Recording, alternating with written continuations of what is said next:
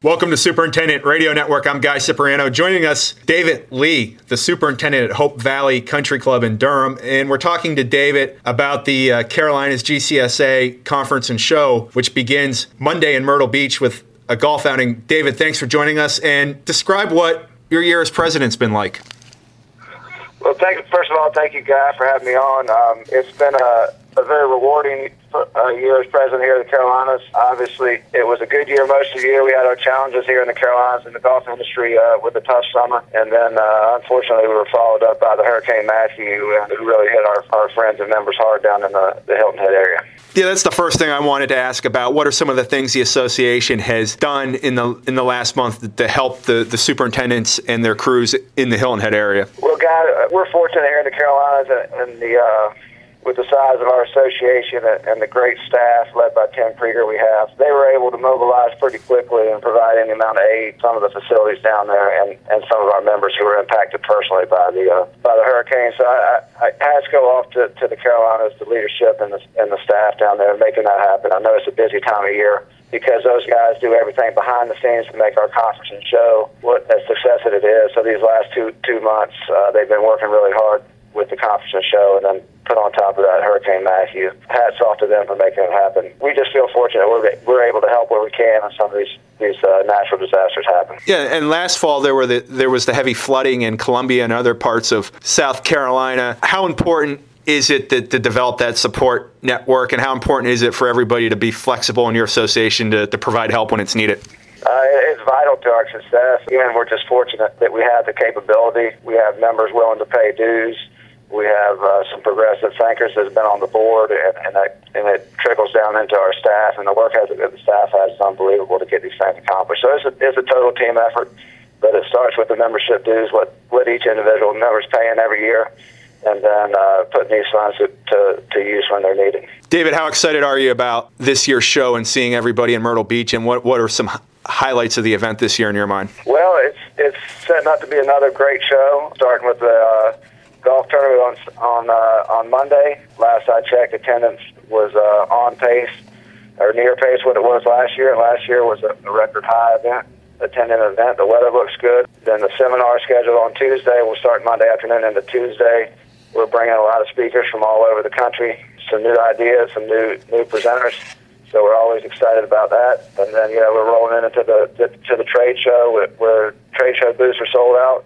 And we're just expecting a good attendance. Unfortunately, we're expecting a little downturn from some of the guys in Hilton Head area because of their impact from Hurricane Matthew and their dedication to putting their facilities back together. But all in all, I think attendance will be great. Weather looks great, and our industry sponsors are there, which is a major part of our show. So we're excited to get it going. There are so many cool things about this show in my mind, but one of the really neat things is when you see the list of attendees, there are a number of guys coming in from outside the Carolinas. How neat is it to see that your show has grown to that point where people from other parts of the country come down and network with your members and hear some of the outstanding speakers? Yeah, and we really are. We're excited, and we're really welcoming to the guys coming in from other parts of the country. We welcome them here. We hope we can help. We hope we provide education that's relative to them, and we look forward to making the newer friendships and bringing them to meet our industry supporters that make our show go. So it's a win-win for everybody, in our opinion. For those that don't know, David has a PhD, and he's very heavily involved in a lot of the research that goes on in the Carolinas. David, what are your thoughts about the speaker lineup, and what does it say about your part of the country that you have so many people investing in turfgrass research and are willing to share the information that they accumulate? Well, first of all, we're in the Carolinas. We feel fortunate to have so close to NC State and Clemson, not only geographically, but we've got a lot of great relationships between the superintendents and the leadership at the universities, at both those universities. They do a great job. They've always supported our industry. They always are willing to come out. So the leadership at Clemson and NC State are crucial to our success as an association. But it's also great to get some of the professors. I know there's Cale Bigelow from Purdue is coming in. There's some guys from other parts of the country that are making the trip here to shed a little broader spectrum on some of the successes people and other places are doing to be successful. And I think that only helps our membership more and creates new opportunities in the seminar for guys to expand their knowledge, not only what relates specifically to them, but the turfgrass industry as a whole. Is there a hot topic this year? Is there something that your members have come to the board and the executive staff with saying, hey, we would like to learn more about this, or we need more information about this specific topic? Is there anything like that this year? One of our biggest topics all the time is the holy grail of turfgrass. We attract a wide range of university and superintendent experts on that, and it's kind of a year in review, and that's always one of the top sellers. It's just kind of how people are dealing with different problems that are coming around. Every year here in the Carolinas is different. I assume as every year is different from everybody in the turf industry. You never know what to expect. So I think this is a good summation of the years past, and then kind of a future and how to handle different problems when they come up. Because it's not an issue of when it's going to come up, or if it's going to come up, it's when it's come up. So that's one of our hot sellers. We have a lot of our basic standard ones from ultra-gold management to pit grass management to new and upcoming pest control. So it's a broad spectrum, but I guess the big one is that holy grail of turf.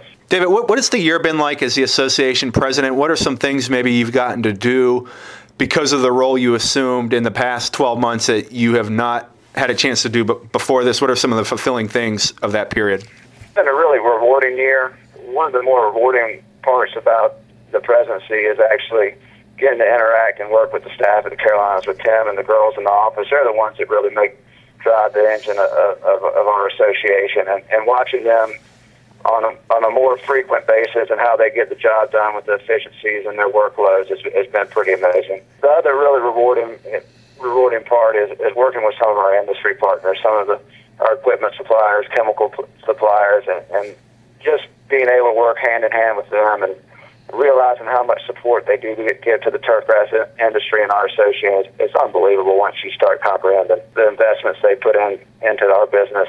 And also working with my fellow board and fellow superintendents. It's such a great network to be a part of. Turf industry is truly unique in that sense. So it's been a rewarding experience all the way around for me. I ask every superintendent I meet in the Carolinas this question, and they kind of all have a different answer, or sometimes they struggle answering it. Why does this collaboration exist in your part of the country? Why does everybody seem to work together for the common goals of the industry? What is it about your members and your part of that fosters this type of attitude?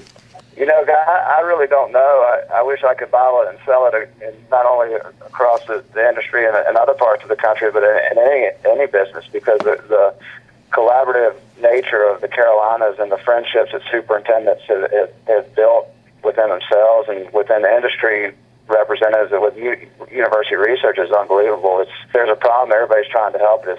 It doesn't seem to be competitive at all.